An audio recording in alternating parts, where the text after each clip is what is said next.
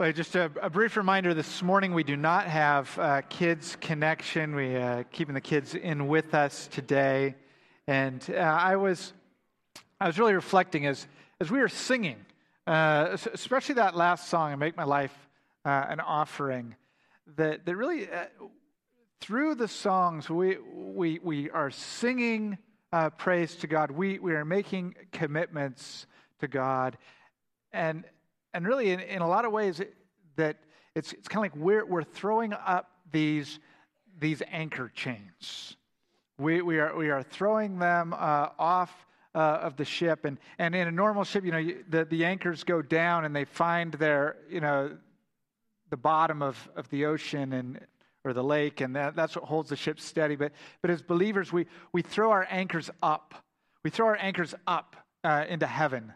And that our anchor is in Jesus Christ. And so really what we are doing in singing is we're casting the anchors up. And as we go now to God's Word, this is really where the anchors land. This is where they are to stick. And it is putting together what we say with our lips and now what we hear with our ears, that this would come together and really lock in our hearts, that our anchors would be firmly in Christ, that the time that we have together this morning would really make an eternal difference. That another Sunday isn't just another Sunday. It's a Sunday where we are more deeply rooted in Christ. So I invite you to pray with me as we go to God's Word.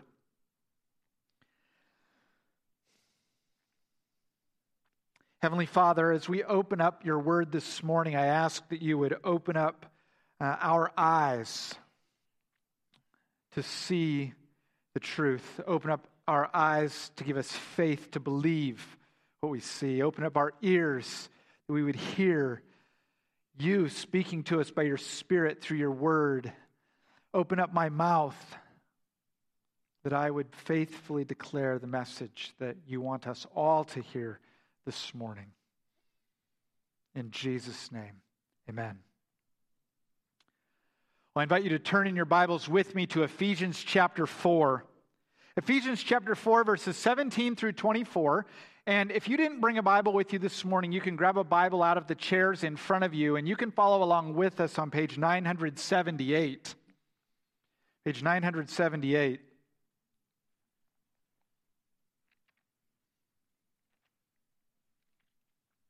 Ephesians chapter 4, verses 17 through 24. Now this I say and testify in the Lord, that you must no longer walk as the Gentiles do, in the futility of their minds. They are darkened in their understanding, alienated from the life of God because of the ignorance that is in them due to the hardness of heart. They have become callous and have given themselves up to sensuality, greedy to practice every kind of impurity. But that is not the way you learned Christ, assuming that you have heard about him and were taught in him, as the truth is in Jesus, to put off your old self, which belongs to your former manner of life and is corrupt through the deceitful desires, and to be renewed in the spirit of your minds, and to put on the new self, created after the likeness of God in true righteousness and holiness. Have you ever taken time at a mall or at the fair or an airport, just watch people walk? We kind of draw conclusions about people based upon the way they walk, don't we? You have like the jock. Or the gangster. Walking heavy. There's the person who's like very uptight, got places to go, people to see. And then there's like Shaggy from Scooby-Doo.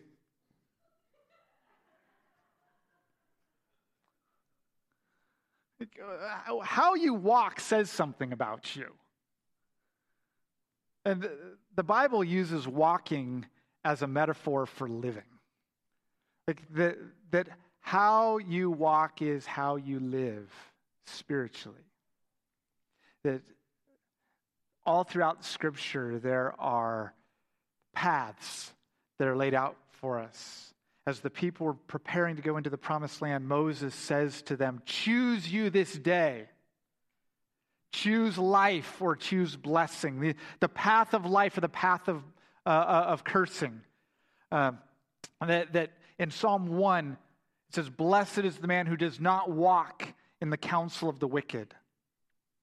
Jesus, in the Sermon on the Mount, said, broad is the road that leads to destruction, and many are they that find it. Narrow is the road that leads to life, and few that are that find it. Hear this in Ephesians 4. Paul is talking about the way that we walk. There's been 3 chapters of God's grace, God's amazing, magnificent grace that He has poured out onto us. His kindness that is an effective kindness that shapes us into a certain kind of people, His people. And that works itself out now in the way that we live, in the way that we walk. And so chapters 4 through 6 is a description of this is what it looks like to walk as a result of having received God's grace. That God is a good Father who teaches us, His children, how to walk. And as I was thinking about this week of the 2 different ways that are presented to us, how to really kind of capture what is the difference in the walks that we have to choose from, in the paths that are laid out for us. And I thought of the difference between the runway, like the fashion runway in New York or in Paris, where the flash bulbs are going off and the models are displaying the latest fashions and all that's symbolized in that, the fame, the success, the fortune, that this is what it means to be at the top, and symbolized for us in the runway. And then there is almost the opposite of the runway. There's the mountain trail. The trail that's very unassuming. It's not glorious at all. That it may be trampled grass or dirt or scattered gravel. That whereas as the runway is something that is attractive to many people, the mountain trail is really an invitation to sweat, to achy muscles, to tired feet. There's many people taking pictures of those who are on the runway, and on the mountain trail you face dangers from wild animals, from annoying insects.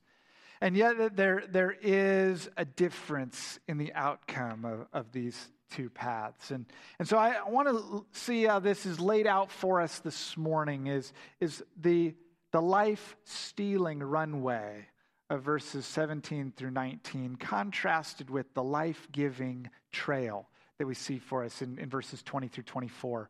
And look at how the life-giving trail beats the life-stealing runway every single time.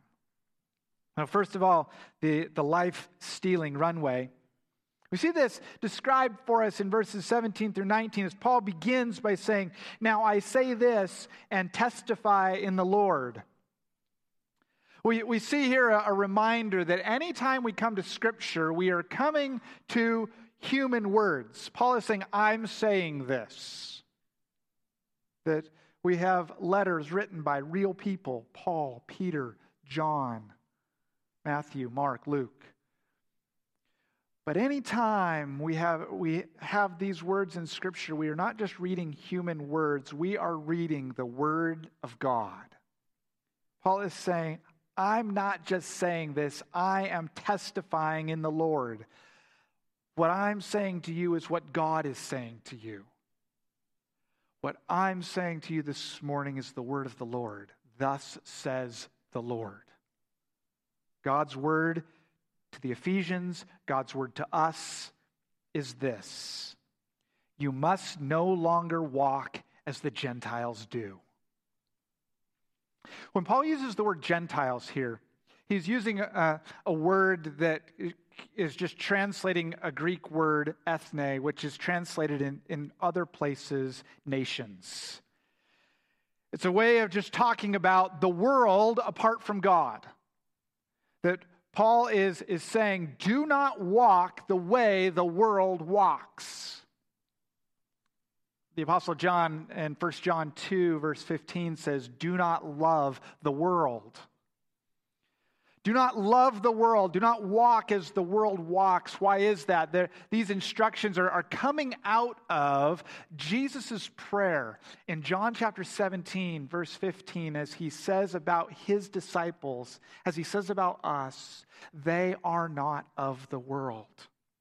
We don't belong to the world. To be saved by Jesus is to no longer be a part of the world system. And because we are no longer part of the world system, we must no longer walk the way the world walks. And we see that the problem with the world is not primarily an external problem. See, when he says here in verse 17, he says, you must no longer walk as the Gentiles do, we would expect that he's going to say, don't do these things. These are the activities that you shouldn't do. And Paul's going to get to that, but he goes somewhere else first. Because he knows it's not enough just to focus on the fruit. Like if you have a yard that's full of dandelions, it doesn't do any good to just fire up the lawnmower and just mow over the tops of the dandelions. You'll get rid of all of the blossoms, you'll get rid of all the yellow flowers, but you haven't really gotten rid of the weeds. It doesn't even do any good to get on your hands and knees and just start pulling up fistfuls of leaves. That the only way you're going to get rid of the dandelions is to get at the root. And so that's what Paul is doing here, is he's saying we have to start at what the root of the problem is. What is the root of the problem in the way that the world walks? And the root of the problem is an inner problem. There's actually three parts to it. There's a mind problem, there's a heart problem, and then there's a will problem. And they're all related. Because it starts with the mind. Look at that there in verse 17. As they say, the Gentiles walk in the futility of their minds. That wrong walking starts with wrong thinking. If you're not thinking right, you're not going to live right. And the particular quality of the mind of the world is that it is futile.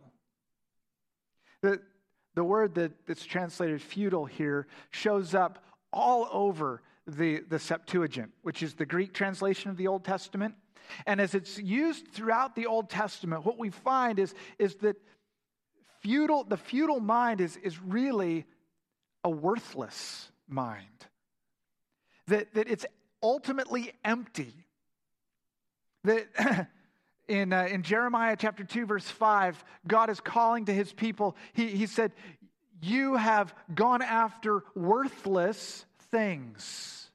You have pursued things that are empty. To talk about the futility of the mind, is this word futility is also translated idolatrous or idols. From the belly of the whale or the fish, Jonah cries out to God in Jonah 2, verse 9. And he says that those who cling to idols, and it's this word futility, that the idols of the Old Testament are futile. And then all throughout the book of Ecclesiastes, the whole subject of futility is addressed, that futility is meaninglessness. It is life lived apart from God. We face many threats here in our culture. There's definitely been a rise of atheism in our culture. But the real threat that we face is not from atheism. The real threat that we face is from secularism. And secularism does not deny God exists. Secularism says God is just ultimately unnecessary. Secularism doesn't deny God, secularism ignores God. And that is the way that the world lives. The world lives ignoring God.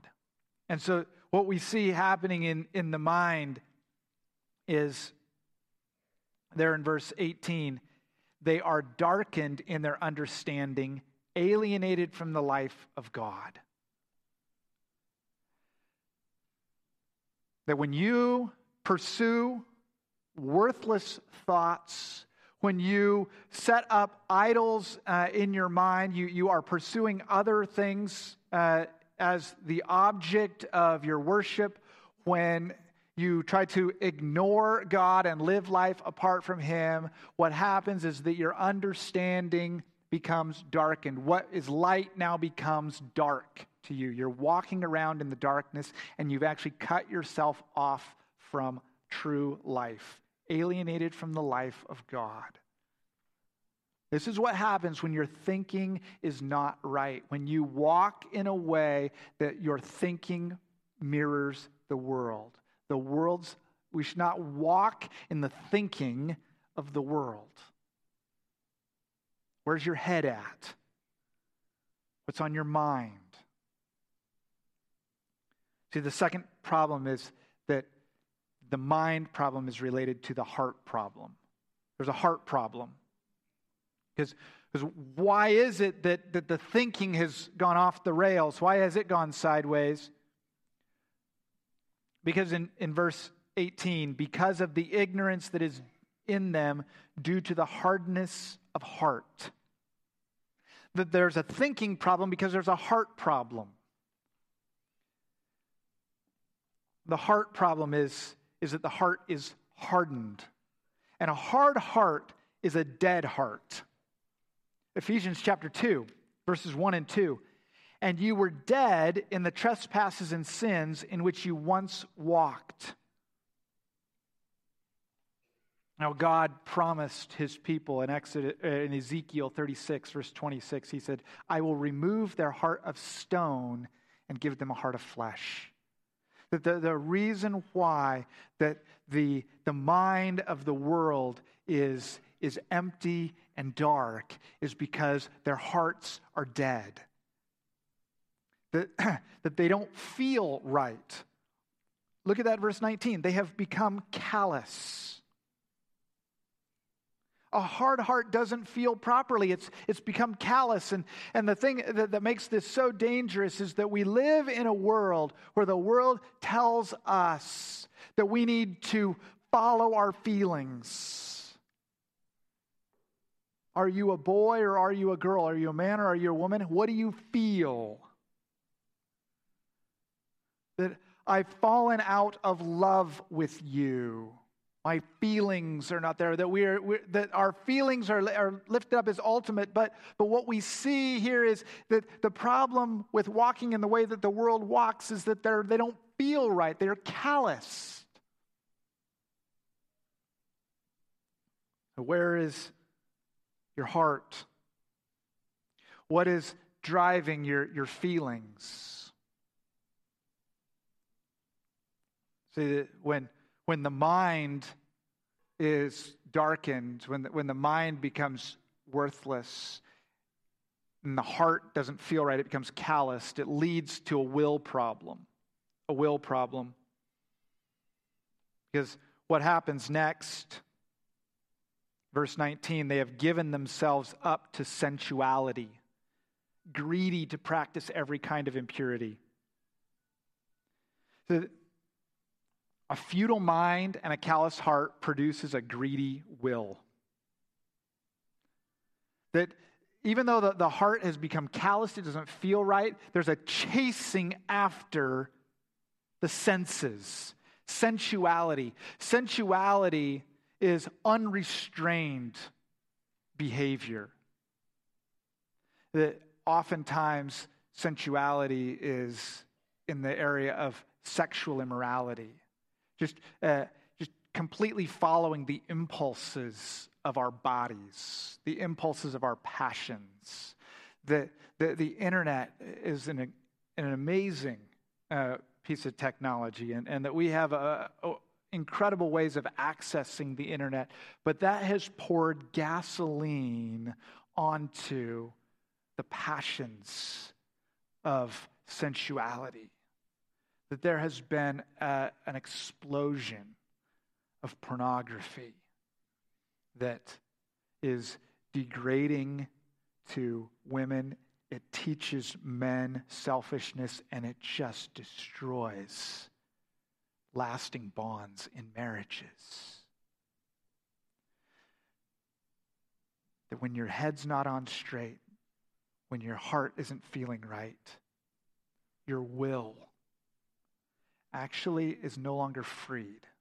Because look at what this says. It says they have given themselves up. This word given themselves up is a word that's used to talk about handing over a criminal to the authorities. It's a word that's used to describe Judas kissing Jesus in betrayal. That this is what happens to the will, is that the will now betrays the person. The will now enslaves the person. You no longer are free. That you now belong to somebody else, to something else. You see, all of these things, the mind, the heart, and the will working together are really exhibiting that there is a worship problem. A worship problem. That this is the true condition of unbelievers, that unbelievers worship the wrong things. And we become like what we worship. An idol has eyes but can't see, ears but can't hear, hands, feet but can't act. Idols claim great power but actually don't have what they promise. Psalm 115, verse 8 says, "Those who make idols become like them. So do all who trust in them." You ultimately become like what you worship. If you worship darkness, you will become dark. If you worship what is calloused, you will lose feeling. If you worship what enslaves, you will lose your freedom. So why would you live this way? Why would you choose a path that leads to darkness and deadness and slavery? You know, this is really kind of what's ultimately ironic about the runway. The fashion runway doesn't go anywhere. The model gets to the end and what? There's nowhere to go. The model just has to turn around and go back. See, there is a better way. It's the life-stealing runway can be rejected because there's a life-giving trail. The life-giving trail isn't as glamorous at the beginning. As a matter of fact, it actually doesn't promise you anything. It calls you to actually sacrifice yourself. That it doesn't promise you ease. It actually is something that's difficult. And yet, the mountain trail is so much more rewarding. And Paul offers us what the real life-giving trail is here in verse 20, where he says, "But that is not the way you learned Christ." Notice how the emphasis shifts immediately. It's no longer a focus on self. To not walk the way the world walks is to immediately shift the focus away from the self, and now the focus is totally on Christ. But look at the grammar here, because this is something that should just really grab your attention. Because verse 20 says, "But that is not the way you learned Christ." You see, the first time you read that, you actually probably filled in a word without even thinking about it, because I did it. That's not the way you learned about Christ. But the word "about" isn't there. It's not there in the English. It's not there in the original language. Because the point is that it's not about getting more information. It's not about an empty mind just has to have things put into it. It's not about that a heart just needs to be given something that is different. That it's not about a will needs to be told what to do. It's what you need is to actually meet a person. This is what makes the shift. The shift is actually learning Christ. It's not about learning information. It's about meeting a person. It's about relationship.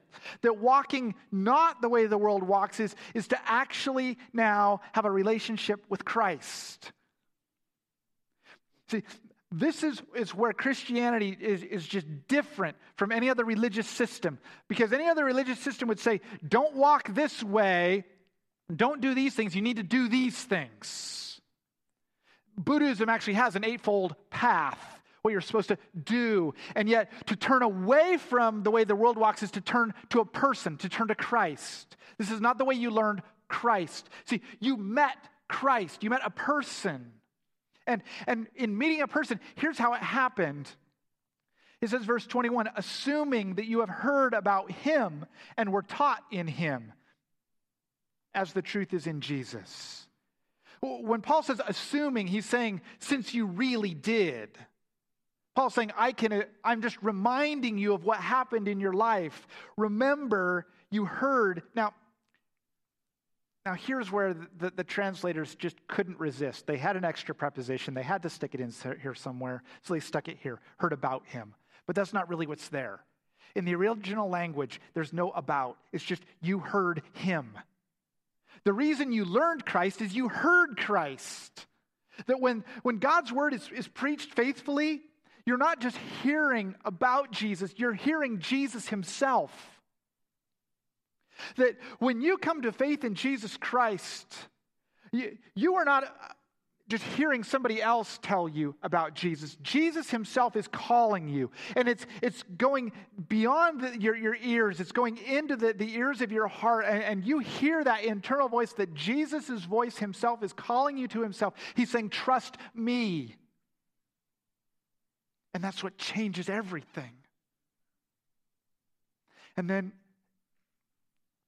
you didn't simply hear Jesus.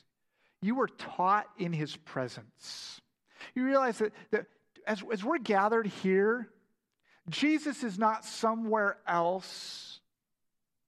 We're not simply talking about Jesus and he's not in the room. He is with us. You are being taught in the presence of Jesus right now. And we look to him as the standard of truth. As the truth is in Jesus. Notice Paul's intentional here. He's talking about the historical Jesus that walked the roads of Palestine, from Judea through Samaria up to Galilee and back. That this is how we know what's true, is we look at Jesus. This is what it looks like to really walk, is the walk that Jesus walked. The life that Jesus lived. And so there's three parts to it. There's three parts that this is what it means to have actually met Jesus. This is what it means to have had Jesus speak to you. This is what it means to be taught in his presence. This is how you know that you're on the mountain trail and that the runway is far behind you. First of all, verse 22, to put off your old self. There is a putting off of the old self. Notice that this is past. You heard Christ, and what did Christ tell you to do? Christ told you to put off your old self. To come to Jesus is to have a part of you, your old life, die. It's put away.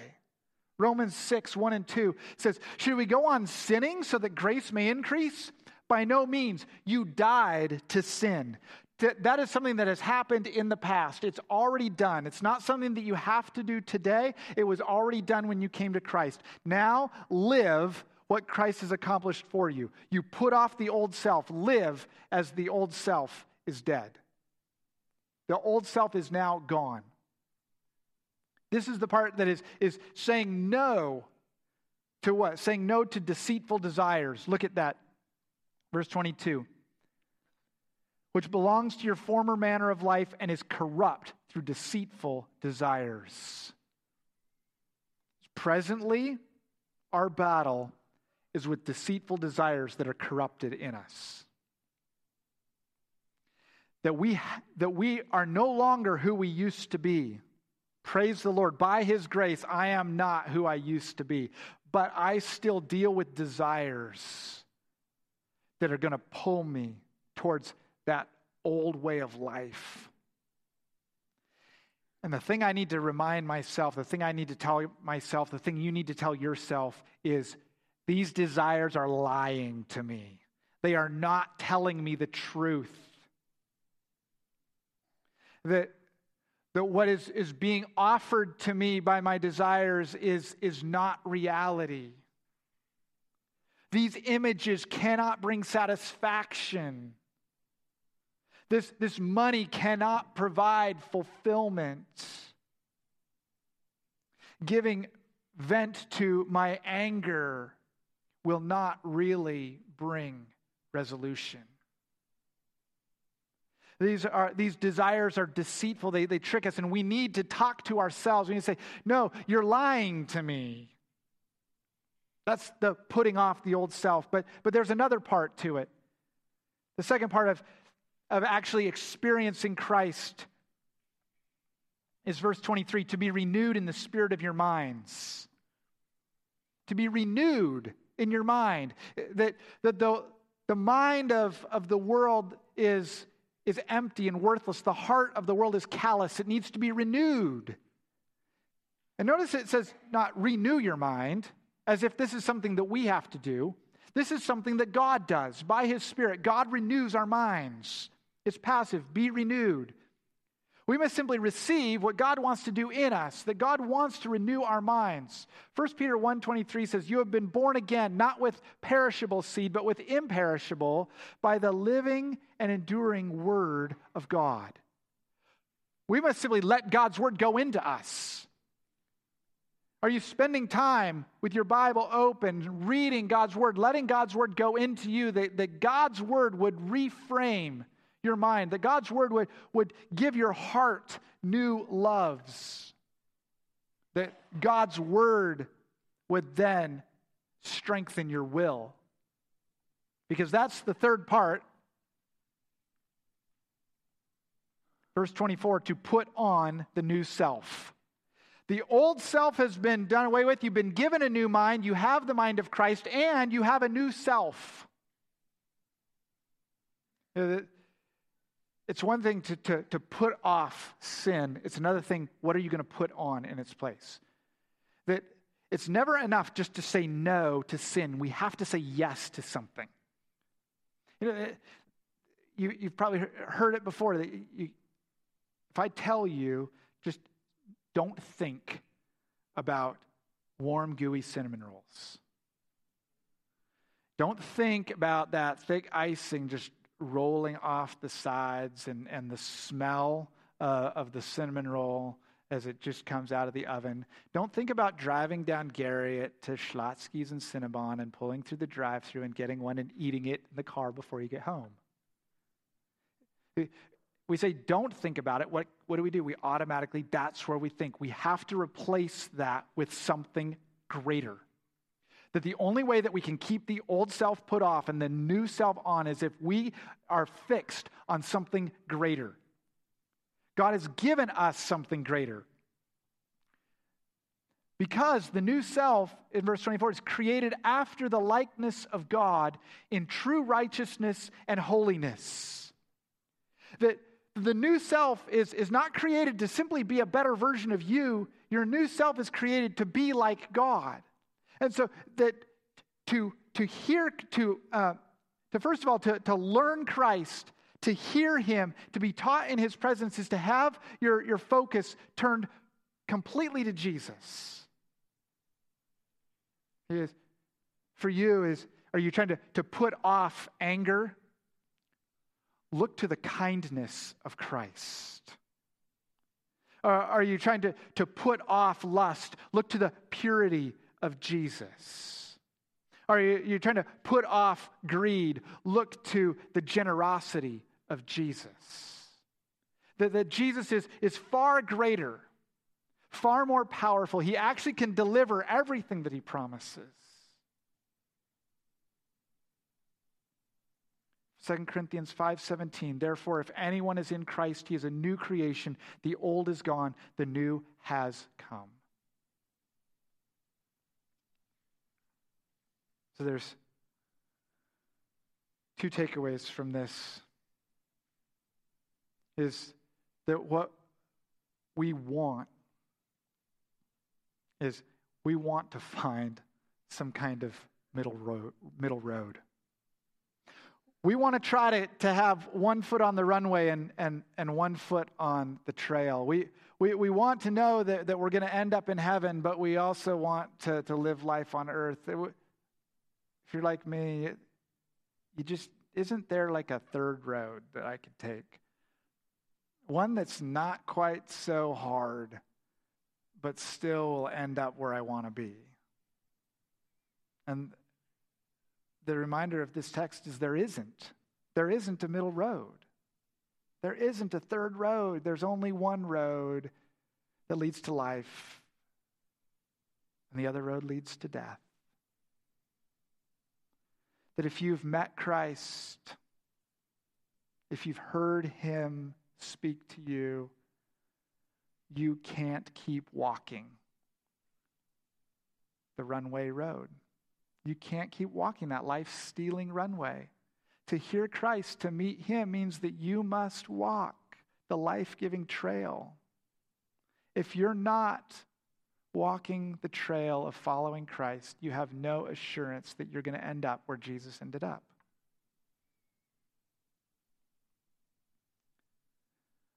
The second thing I would say to you is that this is not a road that is walked through greater self-effort on your part. It is a road that is walked by coming to Jesus, finding him as the focus of your mind, finding him as the love of your heart, finding him as the strength of your will. That it's in Jesus that we reach where all good mountain trails reach, the summit. Where all of the pain and all of the trial is worth it because you see the grandeur from the summit. If you're here this morning and you realize I don't know what road I'm really on, I want to say, be sure that you're on the mountain trail. The trail that gives life of following Christ. You may say this morning, I've been trying to wear high heels on the mountain trail. I've been trying to live that runway life and still say that I'm on the trail following Christ. I say this morning, turn to Jesus and turn your back on the world. Turn to Christ and find life. Turn your back on those things that will steal life from you. Because in him is where true righteousness and holiness is found. This is where the truth is found and not the lies. Let's pray. Heavenly Father, I pray this morning for my brothers and sisters, my friends who are gathered here. I pray for myself, that you would strengthen us and turn our eyes to Jesus, that we would no longer walk as the world walks, but that we would walk as you have created us to, and that our lives would look more and more like our Savior Jesus. In his name we pray.